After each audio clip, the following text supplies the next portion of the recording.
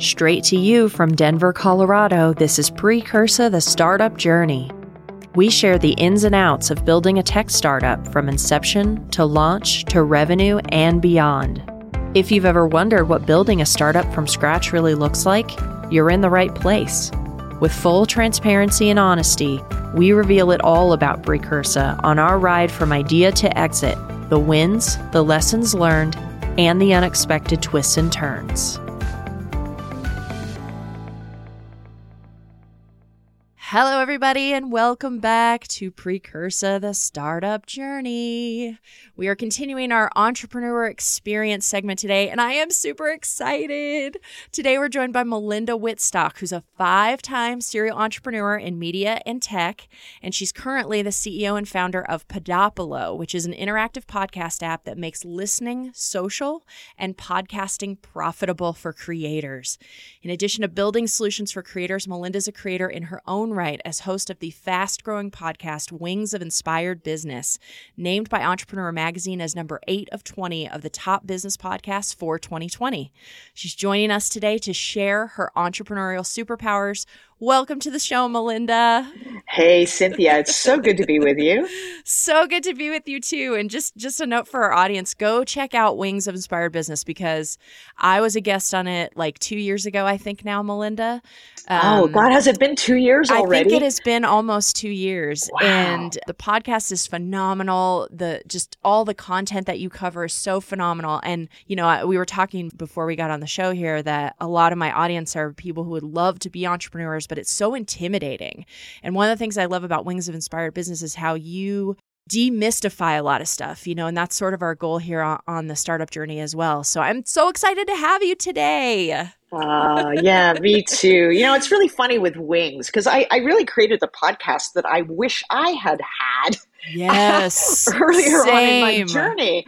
You know, when I was Same. looking for role models from other female entrepreneurs in tech, and there weren't honestly very many. That's right. And there was no one really talking fully transparently at that time when I guess I launched my podcast back in 2017. It seems like such a long time ago now, but there was no one really talking transparently or affirming or acclaiming the journeys in particular of female entrepreneurs. Yes. I really wanted to change that game. Yes. And you're doing it beautifully. I love your podcast. So, yay. Oh, thank you. Well, you were a great guest. I loved having you on. It was wonderful. That was the first time that you and I had connected, and there was so much juiciness in the conversation. I just felt so heard and so gotten. It was an awesome experience.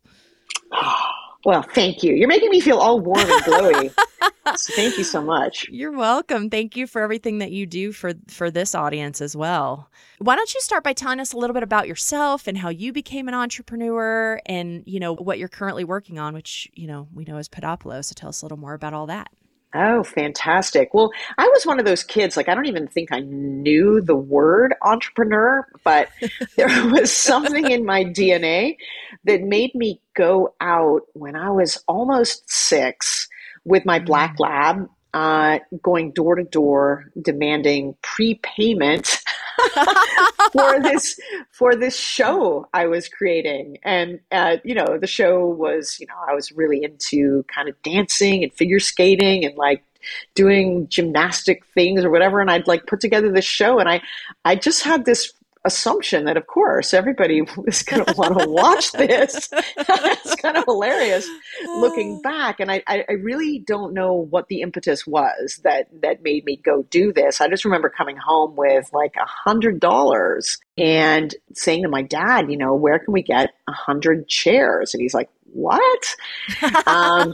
So there was something just within me, I guess, you know, that was inherently entrepreneurial. And I think at the root of entrepreneurialness is being a creator, you know, wanting to just create something. You can't help it. You just want to create something. You want to share with other people. You want to create value for other people. I think the other thing, though, is really seeing a problem that you just are frustrated by in your own life, and you have a solution to it, and you look around and you see nobody's doing it, and you think there's something, I don't know, that beats in the heart of an entrepreneur that says, okay, I guess it's me, you know, I guess I'm going to go and do that. So as I grew up, you know, I had all kinds of entrepreneurial things that I did. And, but along the way, I became a journalist. I mean, in my early career, in my 20s, I was a print journalist covering business and then later media for the Times of London, and then moving on to being a television news anchor. And I found myself being really entrepreneurial within those things, like creating new shows or like new initiatives, and just even in my student newspaper, creating the ad department, So it's always been, really a part of me. And I didn't go to any kind of business school. I didn't have any kind of official entrepreneurial training. I'm the sort of entrepreneur that just learned by doing it, like kind of the school of hard knocks. And I honestly think that's the best way, because everybody's entrepreneurial path is different. There's no cookie cutter path. You are building the plane as you're flying it, and and you're learning as you go. However, what's amazing right now, Cynthia, as you know, is there's so many more resources for entrepreneurs. Oh, yeah. There's so many mentors and so many places where you can just go, in communities where you can just go and ask a question so you don't have to reinvent the wheel. So there's a lot more support than there used to be, certainly when I was getting going. Yeah, that's awesome. And you are part of that movement as well. I mean, I know you've been in this game for quite a while, and I have as well. And thank you for listening to this episode. If you or your company are looking to jump into the podcast world, now is the time. The Plug Agency is here to connect you to the full power of podcasting. You just record and leave the rest to us. The people are listening and want to hear from you. theplug-agency.com. That's theplug-agency.com. Click the link in the episode description for an exclusive offer. We both saw that as kind of like there's a big hole here, right? How can we start plugging that hole with our unique skills? And so your background is actually in media and journalism. How did you come up with Podopolo? What was your thinking there? Oh my goodness. Yeah. So it actually, what's fascinating about it is that I'm old enough now to look back in my life and connect the dots. Yeah. And so all of that media expertise as a media executive, as a media host, creating shows, creating content, combined with all the businesses that I've done have really been in media and increasingly in technology, media tech, whether it's advertising tech or algorithmic understanding of people by what they share in their social media conversations to help people find customers or crowdsource content or all these sorts of things. And then combine that with becoming a podcaster myself. And Podopolo really combines everything that I've proven in my previous businesses, as well as directly my experience as a podcaster, understanding how difficult it is as particularly a new podcaster to grow awareness about your podcast, grow your reach and discoverability, engage your audience, audience, actually know who your audience is, and monetize your content at a time when 85% of podcasters don't make any money from their podcasts, which is crazy because it's the fastest growing media of all time. So Podopolo really combines a number of things to really elevate the experience for listeners and viewers with an interactive social experience, but one that's also personalized, that aids people in discovering the right podcast for them and their friends, and really taking the learning that you have from a podcast such as this and allowing people the opportunity to interact in community, to really put the learning from that podcast into action in their lives, or maybe just have a good gossip about, the true crime podcast, what's going to happen next, or whatever. It could be, in whatever genre.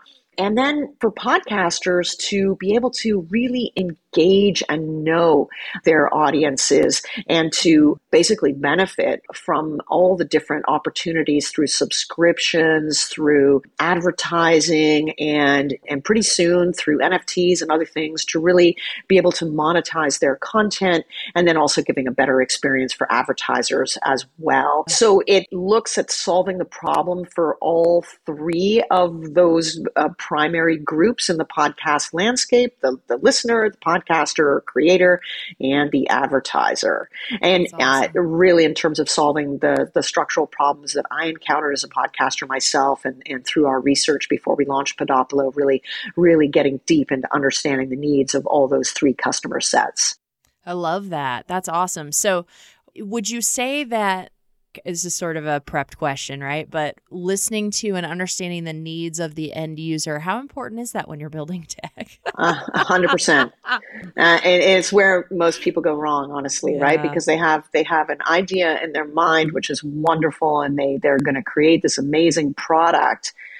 And in all the mentoring I've done over the years, I can't tell you how many entrepreneurs say things like, oh, this is for everybody. Like everybody is going to want this. And oh my God, whenever I hear that now, I'm like, no, right? Yeah, it's the power of niching down, but it's super scary, especially to a new entrepreneur, right? Because you're like, well, wait a second, niching down, that's a smaller market. And it's like, yeah, but if the thing I always say is if your marketing doesn't speak to someone, it doesn't speak to anyone, Absolutely true. So I think the trickiest thing is, and I think why it gets scary is kind of like which niche, because we're relevant to all. So which is the one to go for first? Because you have all these psychological FOMO kind of things, like what if we pick the wrong one or whatever. But entrepreneurship just requires a nimbleness and the ability to pivot. Like it's really like if you think of a moment about being a scientist in a lab, you have a whole bunch of hypotheses and you're testing it until eureka, you get it right. Yeah. And entrepreneurship is really no different. So you're testing what's known as product market fit. Yep. And so it's really important not to spend a huge amount of money or not to double down on something in a big way until you really know that someone's willing to pay you something for what you built. Yeah. And then you can always make it more sophisticated. I like to tell people, think about the very first cell phone you had and the power of just being able to talk to somebody not attached to a landline or whatever, right? Was it the iPhone? No. Yeah. think of the difference between iPhone 1 and iPhone 13. Yep. So there's still bugs that are being fixed at all times. There are still nuances. There's still things being added. Your work is kind of never done. So if you come to it with this idea that you have to have it perfect right out of the gate, you kind of lose before you even had a chance to win because there's no way it ever will be. So I think a lot of women in particular, we hold ourselves to such high standards. We think it has to be absolutely perfect. Yep. And that's the thing that makes people intimidated. Yeah. And that's the thing you just have to get over. It's not going to be perfect, and nor should it. And it's if anything, it's great to be co-creating with your customers, involving them and getting their feedback and overcoming any kind of fear of failure. It's not failure, it's feedback. Yeah, it's feedback and iteration. I love that. I love that parallel you draw to scientific method, right? And it's interesting because this is a point in time, thanks to, COVID and all the way that science has played out, the scientific process has played out real time in the media over the last 2 years in a way that we've probably never seen before. I mean, mostly scientists are doing this in labs and they're, taking years and decades to really come up with something that they feel like they can put out there. And so it's an interesting parallel because I think we all understand, as much as we want to believe that science is science and it's concrete, it's changing all the time. The stuff that we're learning is changing all the time. And so taking that and realizing that it's the same for us as entrepreneurs, it's the same for your company or your product that you're building. I just love that. That's a great analogy. I love that analogy.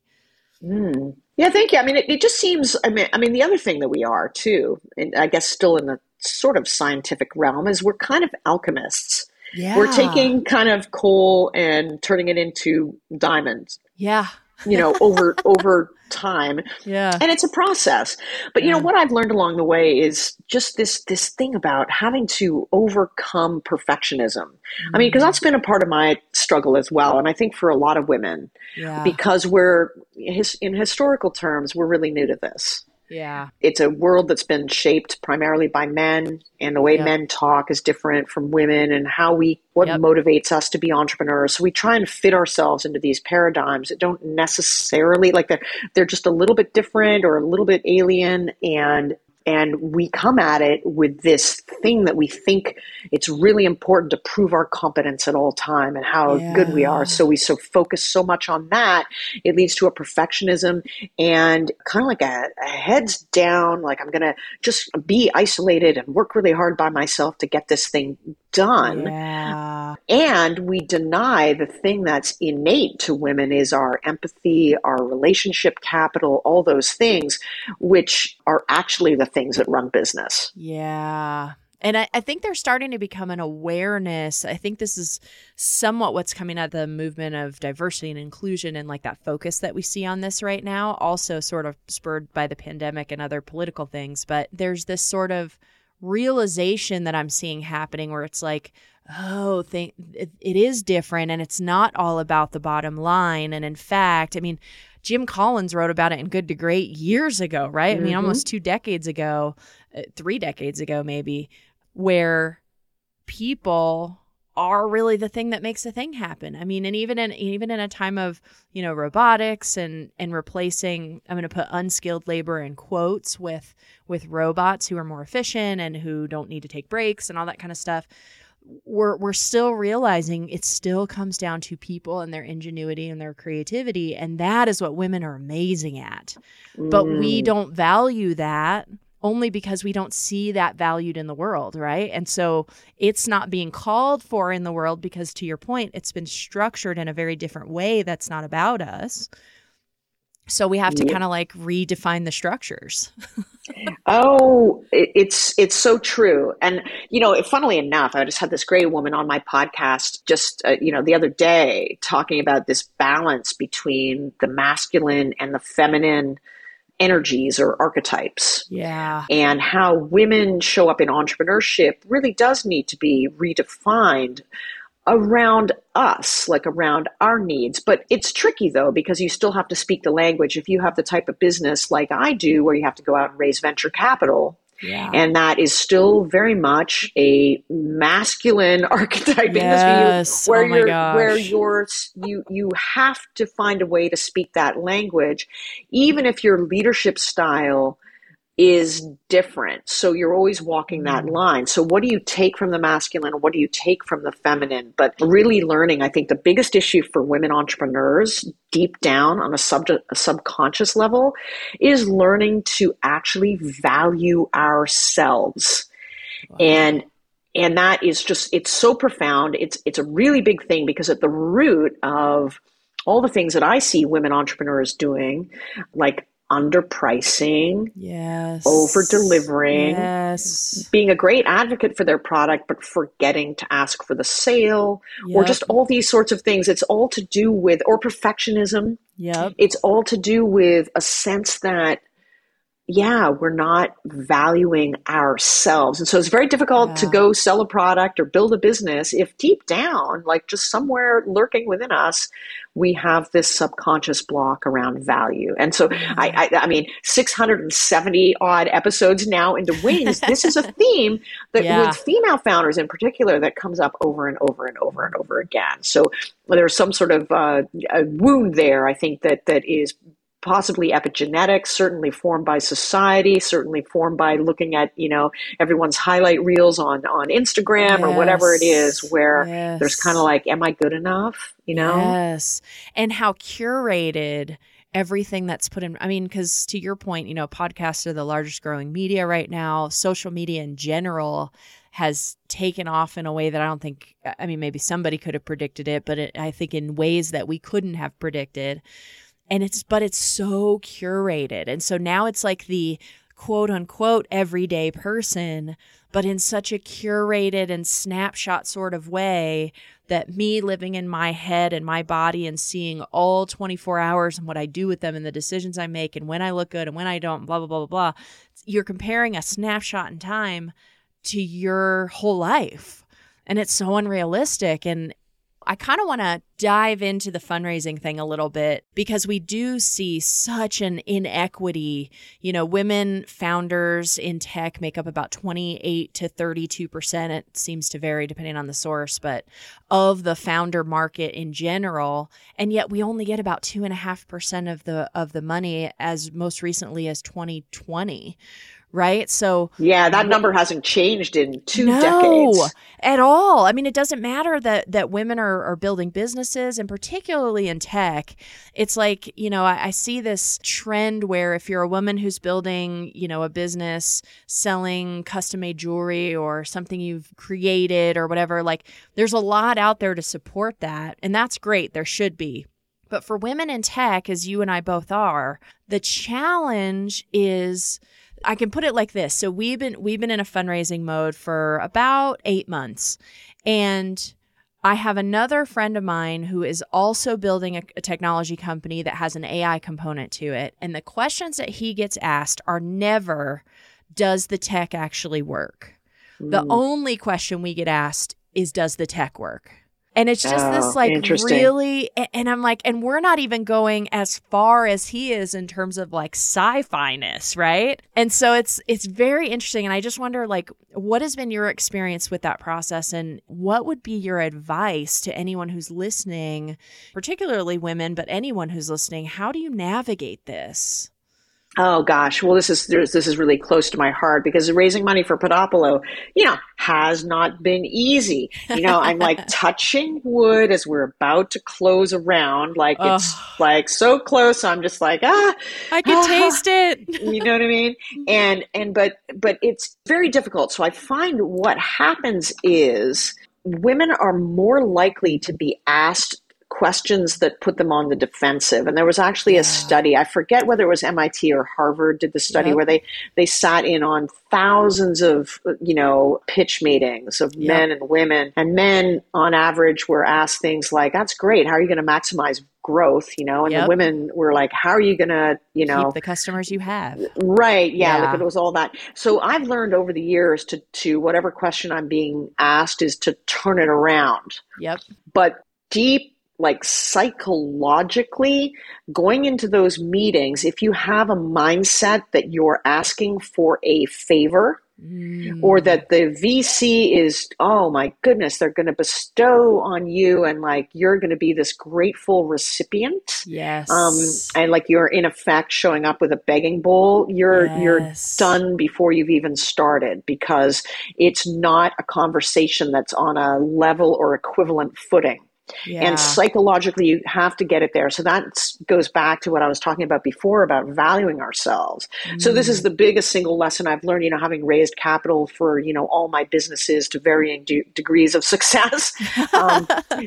This is one of the things that I've learned along the way. So when you actually understand your value and you've created something and you can really speak to the numbers of what it will actually mean and what it will actually translate, you are actually the person, all your hard work, all your ingenuity, all your creativity, everything that you go to your heart and soul in building a product, getting product market fit, marketing that product, getting people to pay you for it, all that. That's really hard to do. And the fact that you've done that, and you can paint a picture for an investor of if they put $1 million in, or if they put $10 million, that's going to 10x, and you can show them you're doing them a favor. They're not doing any work. There's an exchange. All of the money is an exchange of value. So you got to get all that stuff straight in your head. So like, I think it's a psychological thing as much as anything, but there are real things that we do have to overcome in that sense. So I find it interesting too, because the valuations that a lot of companies get that are, have an all male executive team tend to be higher. Yep. And again, that goes back to, the value. So we've had a lot of that. We've actually rejected investors for just lowballing our valuation, where it's like, look, dude, if you want to value us at like, I don't know, something like $10 million or $8 million or something like that, when our revenue, our net revenue is on target to be like $500,000 a month. Are you kidding me? Yeah. No. Yeah. You're gonna get like, and you have to speak the numbers, what? So you're asking me for a 200x return? No. So nice try, sir. Right. And this is the thing, is you have to really, this is what I say to women all the time, you got to know your numbers. Yeah. You gotta know your numbers because that's how they're speaking. The other thing that's really important to realize is that I think we put, and this is not a masculine feminine thing, I think we put a lot of faith in the intelligence or the knowledge of the venture community that isn't necessarily there. Like they don't know as well as you. So like when you, yeah. I always say, why are we going to this group of people who have a 90% failure rate at picking good stuff and then being disappointed when they turn us down? Well, exactly. Like they don't really necessarily have the means to evaluate. So you've got to assist them. You've got to be able to tell a really good story. Like I think raising money is like marketing. You got to tell a really good story. You've got to have figure out a way to have a really personal connection with the person that you're raising money from. Know your numbers, really be able to speak to what's in it for them. Yeah. And I remember going to a sort of a seminar for founders once where the roles were changed and we were evaluating other companies and what would make us write the check. And I remember the instructor or the guy leading the seminar saying, okay, so, here are all these 5 startups and just describe how you're feeling about writing that check for $1 million. Like, how does that feel? Yeah. And I remember I had a real insight from that because it's like scary to write a check for that much money, so you've got to use your empathy to get in the mindset of the investor because, right. It's a lot of money. It is a lot of money. Maybe you can expand a little bit. We hear this a lot, like know your numbers. And I wonder, what does that mean? If somebody was like, well, I hear that all the time, but what does that mean? Like what numbers really matter? And how, what does that mean? Can you explain that a little bit? So they're different in different businesses, right? So depending on, and this gets into what's going to grow the value of your business or the valuation. Yes. Okay. And so so some of them are really obvious, like revenue, of course, if you're making money. What's more important is the money that you're making profitable. You see all these people on Facebook, say, I had $1 million launch, but what they don't tell you is it cost $999,000. Right? To get there, That's $1 million launch, right? So they don't really have a business because they have revenue. So like revenue is great, top line revenue is great, but like how profitable is it? What's your cost of user acquisition? Like what's the cost of acquiring a customer? Well, how does that break down? What's your retention rate? Like, so say you get a whole bunch of customers. Are they repeat customers? Do you have recurring revenue that that you can count on? And then in the case of a social app, say like Podopolo, things like time spent on the app matters to us. Things like engagement. Yeah, things like weekly active and daily active use. Retention matters to us. So like we were over the moon this week. We have a 92% retention rate. So when people come into the app, which is like a great number. That's awesome. We have I think our daily active number now is 42%, which is mind-boggling. Wow. It's really huge. So it means that people who are in the product, people who are on Podopolo love it. Okay. Yeah. So yay. So we proved that the product's good and we continue to enhance it all the time. We have this really aggressive roadmap for like, it's not nearly complete in my mind. Right. Okay. It never is. Not nearly complete, but we have 4.5 million podcasts, all this AI, all this recommendation engine, all the sort of, matchmaking listeners to podcasts and each other and all that stuff going on there. Like there's a lot happening in this app. But anyway, so we have these good numbers, but we're raising money so we can spend money on marketing. All our marketing has been organic. Yeah. And now we've got to go seize market. And that's one of the reasons we need capital. So when we're talking to an investor, we have to say, okay, this is the use of proceeds of that money. We anticipate that we're going to do this and we expect this return. Here's the range. Here's what we'll do if we're not hitting that range. That's kind of like what knowing your numbers are, right? So you're projecting out in the future that what the levers are of how you're going to measure success. Yeah. I love that. I love right? that. And you're on top of things. Like if you're not looking at your numbers, just say your week to week performance or how you're doing or whatever, you don't really know where you are. So Yeah. you don't have early enough warning to pivot, or you can get into Yep. trouble really quickly if you're not really watching either your spend or figuring out, oh, if we did this differently, could we reduce the cost to acquire users, customers, or whatever, or could we Yeah. save money on this or whatever. Yeah. The other thing too, I think, is really important for hiring and growing a team. I think a lot of people hire their team members to do something, and that's Oh. great, but actually you should be hiring people to return a result.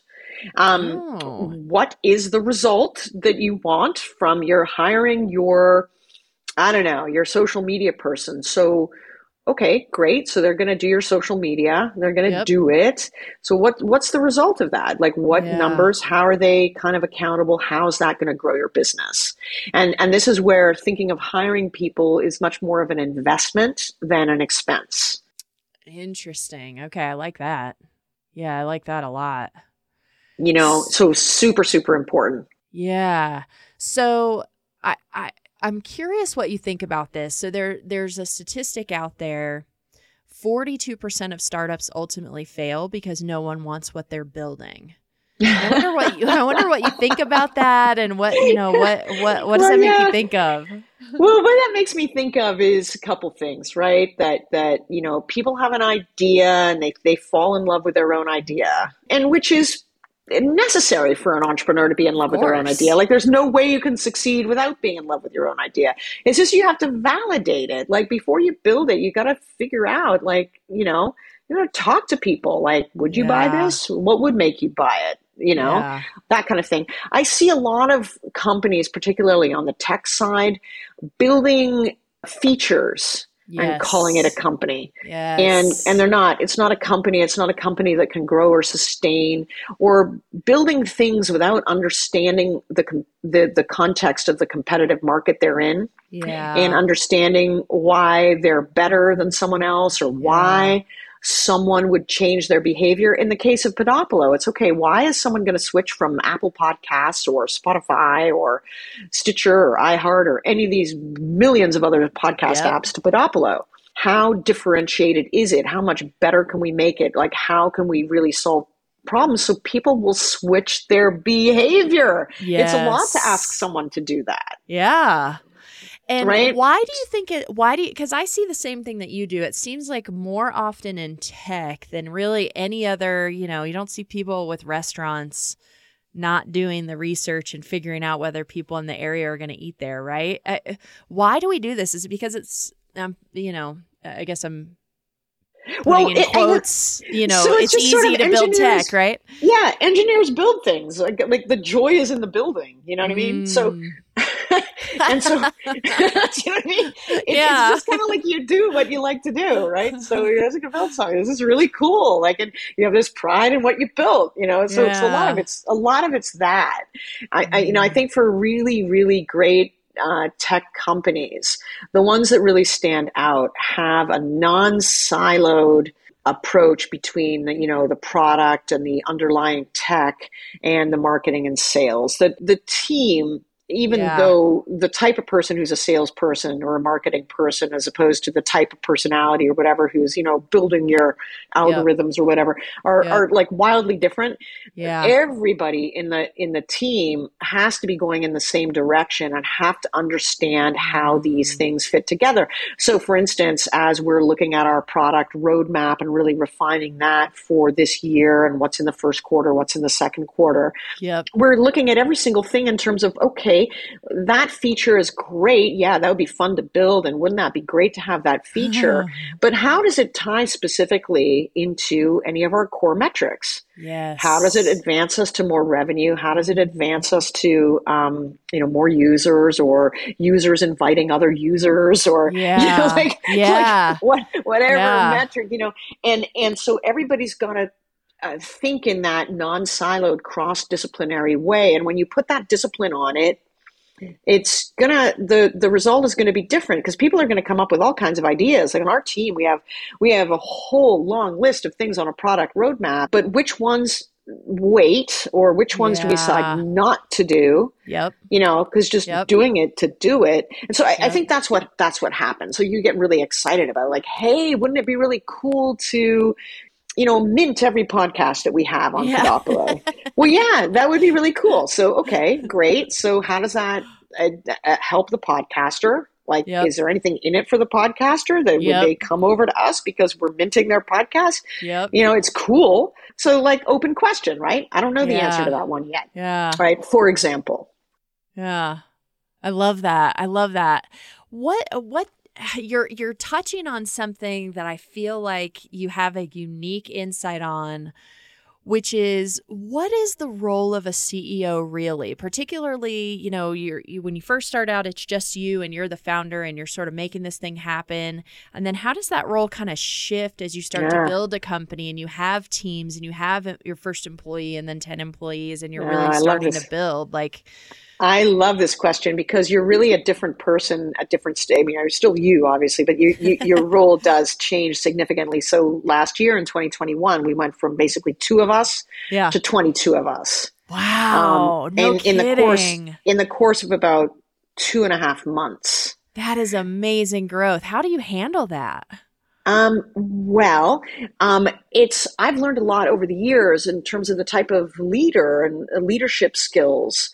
And a lot of it is in the elegance of hiring the right people. I mentioned before, making sure you're hiring the right people at the right time that are going to drive the results that you need at that particular time in the company.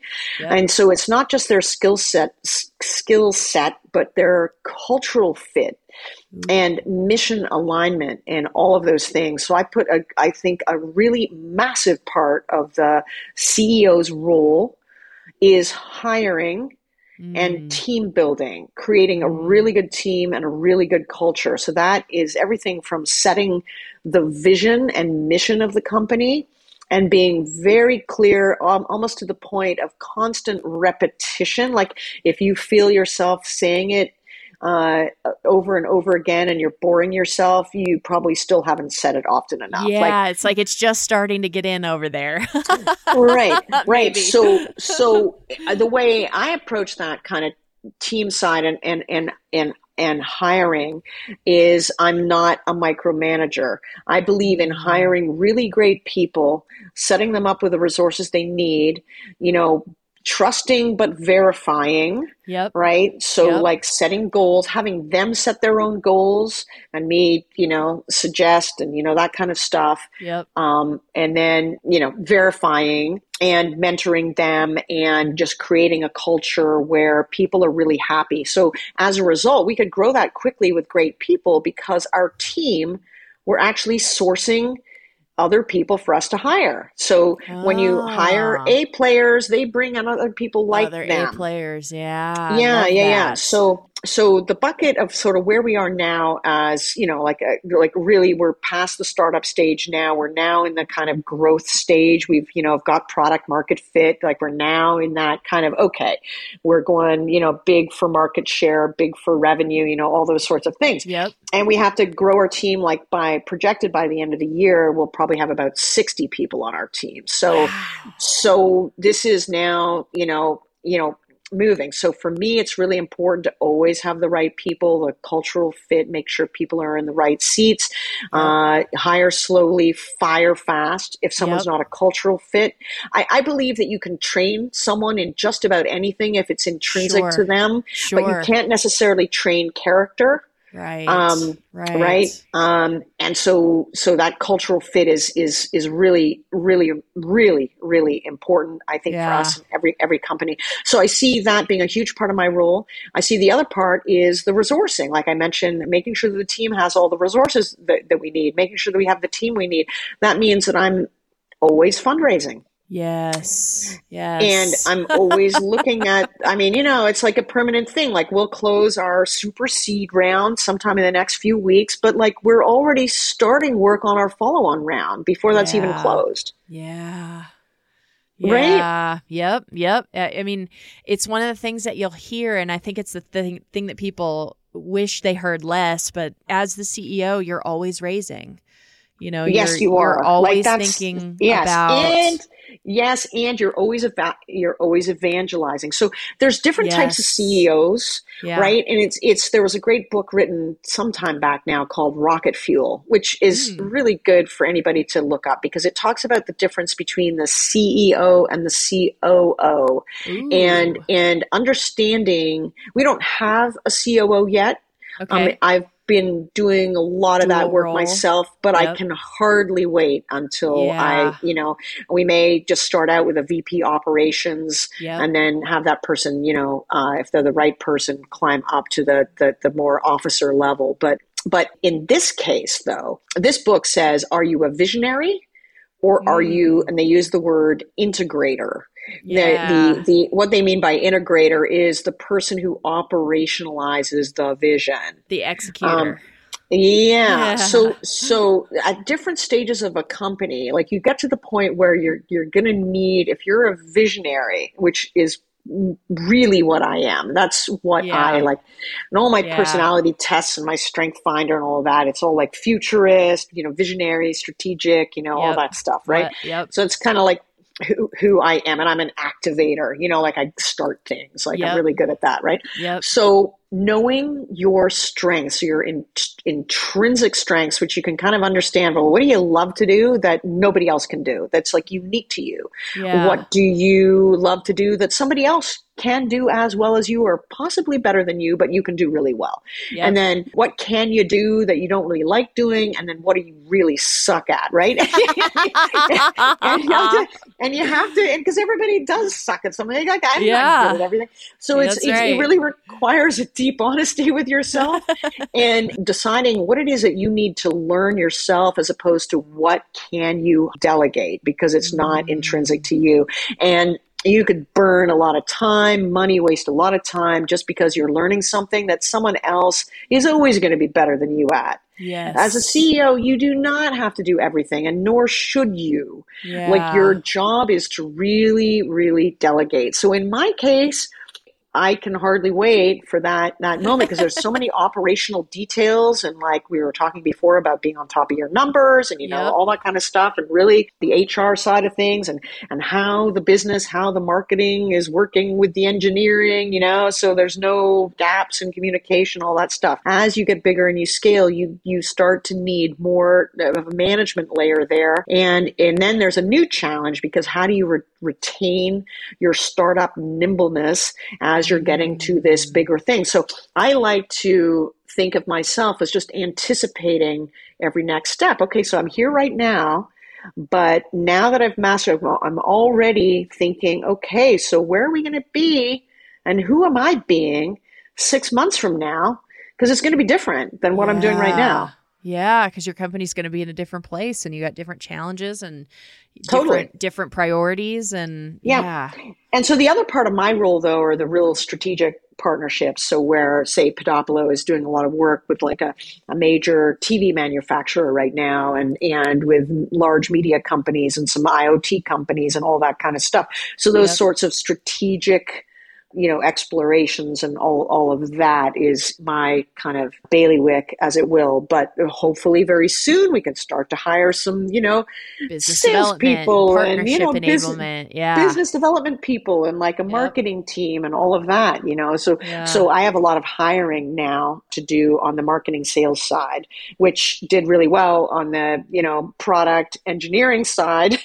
And we need to expand that team as well, by the way. But so if anyone's looking for a job, we're hiring. So, you know what I mean? So, and we're always kind of like always hiring, always fundraising, always really got your eye on the ball in terms of what's next. Yeah. And haunted always at all times by what do I not know that I don't know? Oh, yeah.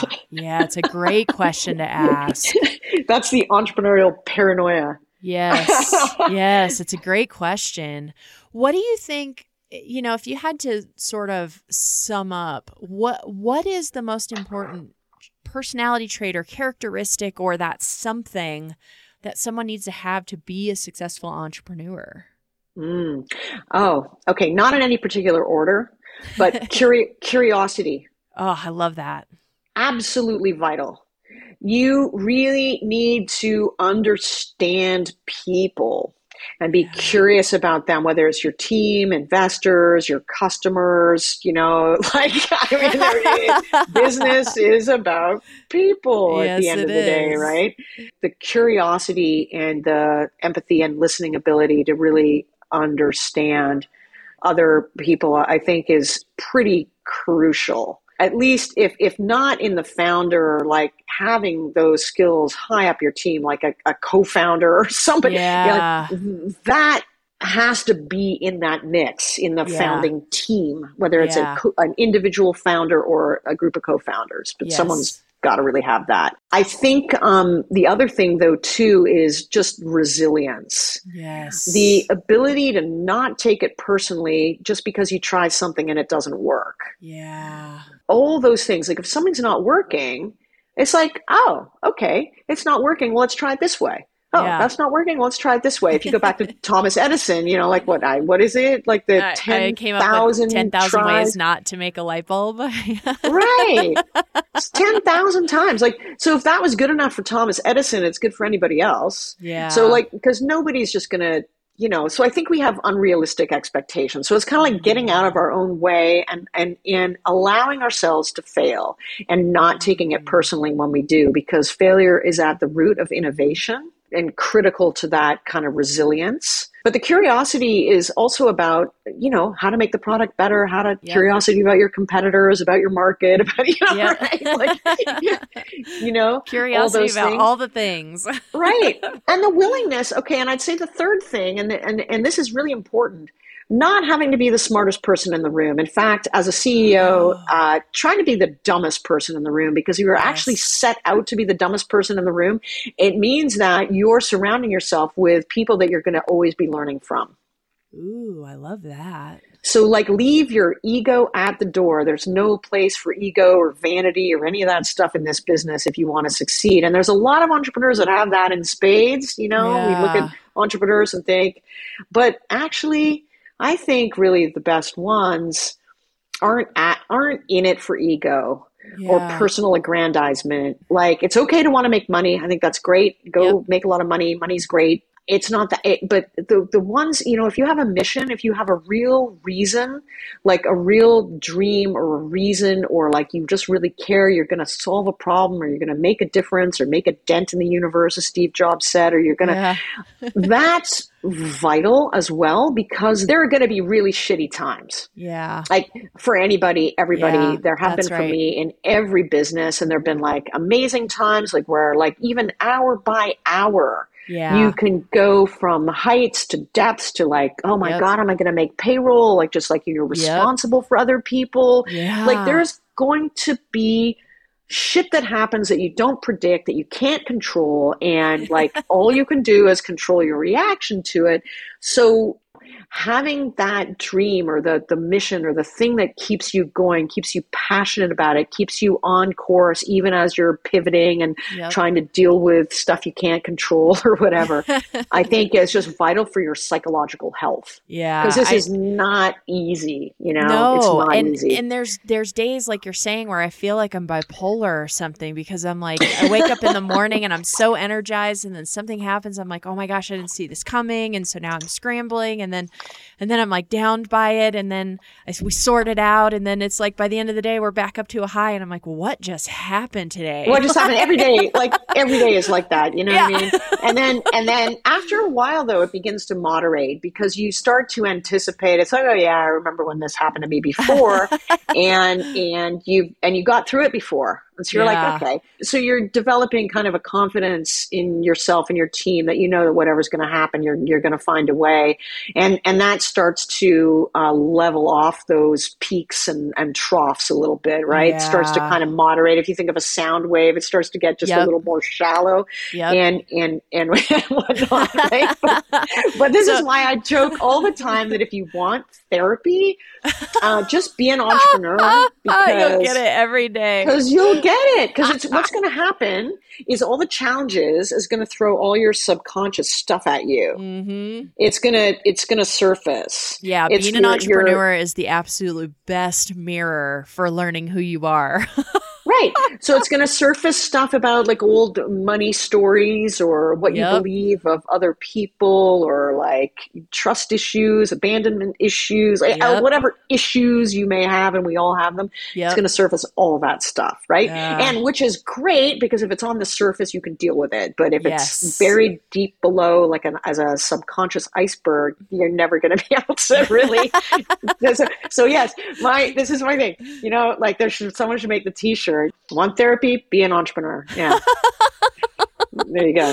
Oh my gosh, I love that. Oh my gosh. Well, this has been an incredible conversation. As we wrap up here, I just wondered, are there any other, I mean, obviously you run a podcasting company. We've talked about Wings of Inspired Business. There's a couple of other resources you've mentioned that I'll put in the show notes, but are there any specific podcasts or books or resources that you'd recommend knowing my audience of entrepreneurs or wannabe entrepreneurs? Yeah, one of the books that I found really helpful was Gay Hendricks' The Big Leap. Yes, I love that book. It's so good because it talks about our upper limits. Yes. And I think sometimes entrepreneurs sort of like just people in any walk of life actually can end up self-sabotaging without knowing it, right? Yes. So that's a great book to read. I also think, this is an old book. It's been around for a long time, but The E-Myth Revisited is vital reading if you haven't read that yet. Yep. And it's really about being in alignment, also any of the Jim Collins books, Good to Great, Built to Last. I don't know. All those books are sort of required reading for an entrepreneur. I also think things like, I'm very spiritual. My entrepreneurial journey has made me more and more and more spiritual. Yes. So it's not really a joke about the therapy piece, there for me, but there's some great books like The Surrender Experiment, and other things where it really helps you grow personally in a way that you can really be that great leader. Yeah. It's not just about learning about business, it's about personal growth. Yeah. So I would suggest, those sorts of things. And like, if you don't already, take up meditation or something like that, where you can really kind of clear your head and really be more in the realm of inspiration rather than doing. Yeah. Being in flow, right? It's easy to get stuck. It's easy to get stuck in busy work and the to-do list. I do this to myself all the time. And then I look up at the end of the day and I'm like, you haven't been mindful. You haven't taken time for awareness. Like, are you even doing the right things? And how do you know that if you're not doing that, right? Oh God, Cynthia. So if you have time, there's this one quick story. I'll be really quick. Please. But I had one day, I do this morning meditation and I set my to-do list, as it were, around my inspiration list, like what comes to me in the morning, about what activities could I do today that would have the most leverage. Like, say, if I did one thing, would it have a multiplicity of impacts? Yeah. And I think about my time that way, how to leverage my time best, right? So I had this morning and I got kind of 5 downloads of things and I wrote them down in order. And for whatever reason, I was working on priorities 2, 3, 4, and 5 and not working. And I wasn't getting anywhere with 2, 3, 4, and 5. Like, they just weren't advancing. I was like frustrated, like nothing was working. Just even to the point, I'm not getting a call returned or a response that I needed or whatever it was, right? There were all these blocks. And then I was like, oh my God, lunch came around. I was frustrated. I'm like, oh, yeah, priority number 1, I haven't even touched that. And it's priority number 1. How interesting. So I started work on priority number 1. And I swear to God, 2, 3, 4, and 5 just resolved themselves without any effort of my own. Wow. No kidding. And sometimes stuff happens through no effort of our own. Yeah. Why is it so hard for us to accept that too, right? Why is it so hard? We hear this all the time. Why is it so hard to put down the thing? Is it about control? Yeah, maybe it's control or ego, or I don't know. There's some, I suspect, this is something that I've worked on a lot of my life. There's some sort of story that it has to be hard to be valuable. Yes. Or you have to have worked hard. Because how many times have it been drilled into us that people are rewarded who work hard? Yes. And so if you believe that, really believe that in your core, you think that nothing's going to happen that's good unless you work hard. So then you work hard because your mindset won't even allow you to see it in any other way. So you block other ways for things to manifest. Yeah, which is why the meditation or the prayer practice or whatever you do can be so powerful, because it can release the blocks and help you move in a way that you just can't see in our like everyday how the world works, right? Absolutely. Yeah. So true. So true. But that's one that I've wrestled with, because for the longest time it's like, it had to be hard, or taking pride in building something on fumes. Or wait a minute, like, do you look at Oprah and say, God, look at how great, or Steve Jobs, because she built it on fumes? No, like, you're not thinking about it, right? Yeah. And so I understood within myself that I was actually my own block to money in a way, because I was taking some weird pride in all the hard work and being able to do it with nothing. I think a lot of women do that too. Look at me. Yeah. I've done so much with nothing. With so little. That's not something to be proud of, But we are, it's weird, right? So it's like, it's one of those underlying attitudes that you may not even know that you have, but you probably do, Yeah. Oh my gosh. I love talking to you. This conversation has been so amazing. And I when I reached out, I was a little nervous. I was like, maybe she won't have time.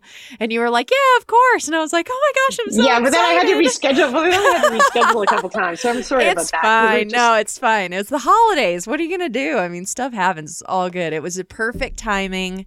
And I have so enjoyed this conversation. I just want to thank you so much for joining us, for sharing your story. If there are people who have questions for you or they'd love to get in touch with you, what is the best way for people to reach out or follow or whatever? Goodness. Okay. Well, so the thing that I would like the most is if you like podcasts like this one, download Podopolo, and we'll recommend a whole bunch of podcasts for you based on what you're interested in. You can follow Wings there. We've got 4.5 million podcasts, and they're all like personalized for you, and you can connect with friends.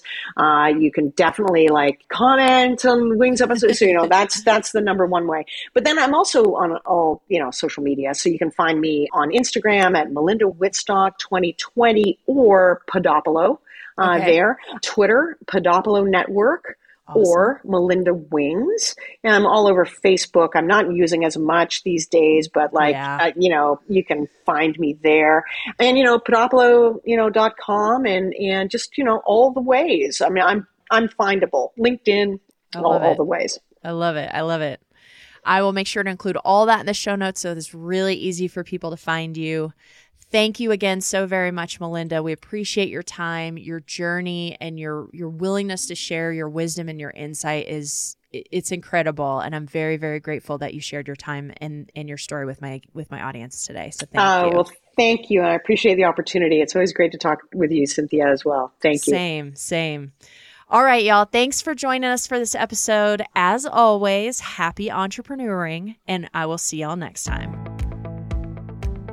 Thank you for listening to this episode of Precursor, the Startup Journey. If you have an idea for a startup and you want to explore the proven process of turning your idea into a viable business, check us out at precursor.com. Make sure to subscribe to this podcast wherever you listen to podcasts so you never miss an episode. Until next time.